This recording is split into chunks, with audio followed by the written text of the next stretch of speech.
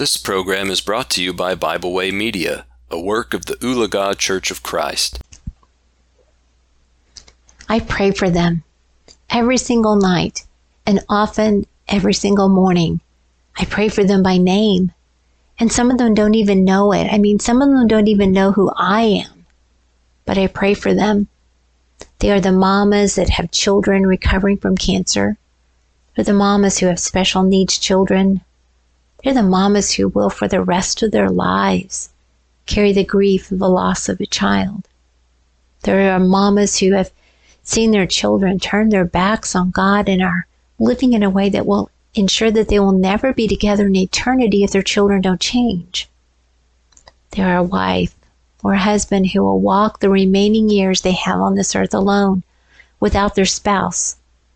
I pray for them because there was always a chance that their situation would happen. Always. But we don't think about it because you never know.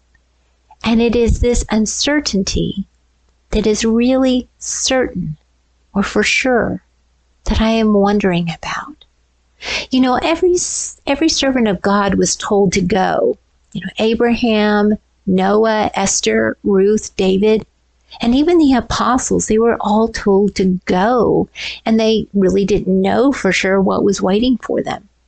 So there was this kind of blind trust or faith, right? But what if you knew? What if you knew what you were going to face? What then? Would you go?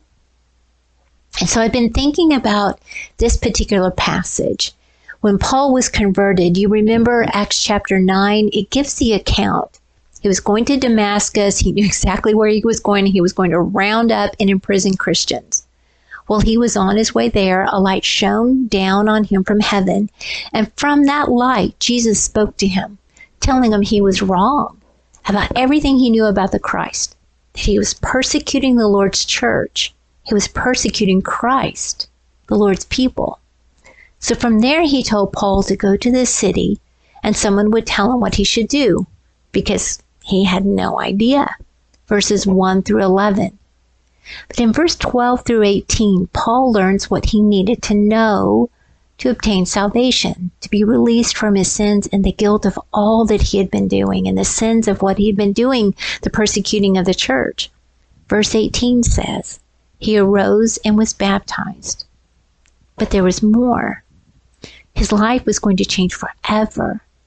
And verse 16, the Lord says, I will show him how great things he must suffer for my name's sake. Now that's mind-boggling to me. If you know Paul's life, it was huge. 2 Corinthians chapter 11, verse 22 through 27 tells us, he's telling the church at Corinth that he was beaten, he was stoned, he was shipwrecked, he was hungry, he was cold, he was naked. And the list just goes on from there. He had this life that was full of suffering. And he was in prison, Acts chapter 16, and had lost everything in life, Philippians chapter 3. And you know that wasn't all. But what is so interesting to me is that Paul knew. In his conversion story, he was alone, blind for days, and somewhere, sometime along the way, either there or in his serving God, Paul was shown all of the pain and the suffering that he would have to go through to be a servant for Christ. And I wonder, would we? If we knew what it would cost, would we? That we would have to choose our brothers in Christ and care about their souls over feeling attractive, Matthew chapter 5, verse 28? Or what if we knew that we would have to give up venting about other people to our friends, James chapter 1, verse 26? Those aren't so bad, right? But what if we had to give up good paying jobs for God? Like Jesus said in Matthew chapter 6, verse 24. And what if we even had to give up our family? Matthew chapter 10, verse 37, as Jesus said. If we knew all of that, would we? Now, it sounds kind of silly, right? Because we do, right? We do know.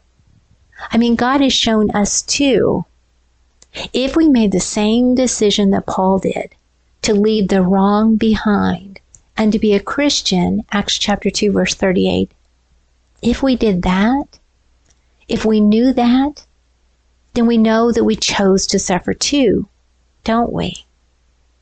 But I think sometimes we just forget. Forget that we were told that we would suffer too, like Paul did. And I have wondered if Paul ever thought, nope, I'm not going to do this. It's just too much. I have a great life. I'm at the top of my game. I'm out, God. Before he ever, made that commitment. That sounds nuts, doesn't it? Paul was all in, because at the very center of it all boiled down to what he knew. The sufferings of this present time are not worthy to be compared with the glory which shall be revealed in us. Romans chapter 8, verse 18. I know some of those women and men that I pray for every single day, sometimes twice a day. And I know that their circumstances they're not going to change. Their child or spouse, they're not going to return to them. They will always have a hole in their heart. I pray for those whose children are living in the pig pens out there. I pray for the women whose lives will be spent caring for their child who will always be a child.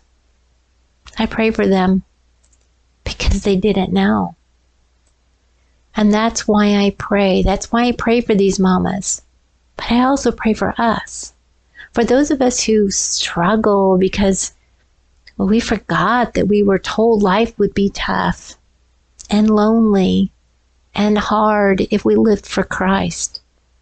That's for sure. Paul knew that. The hard times, the tough situations, losing everything. That's why I pray for us.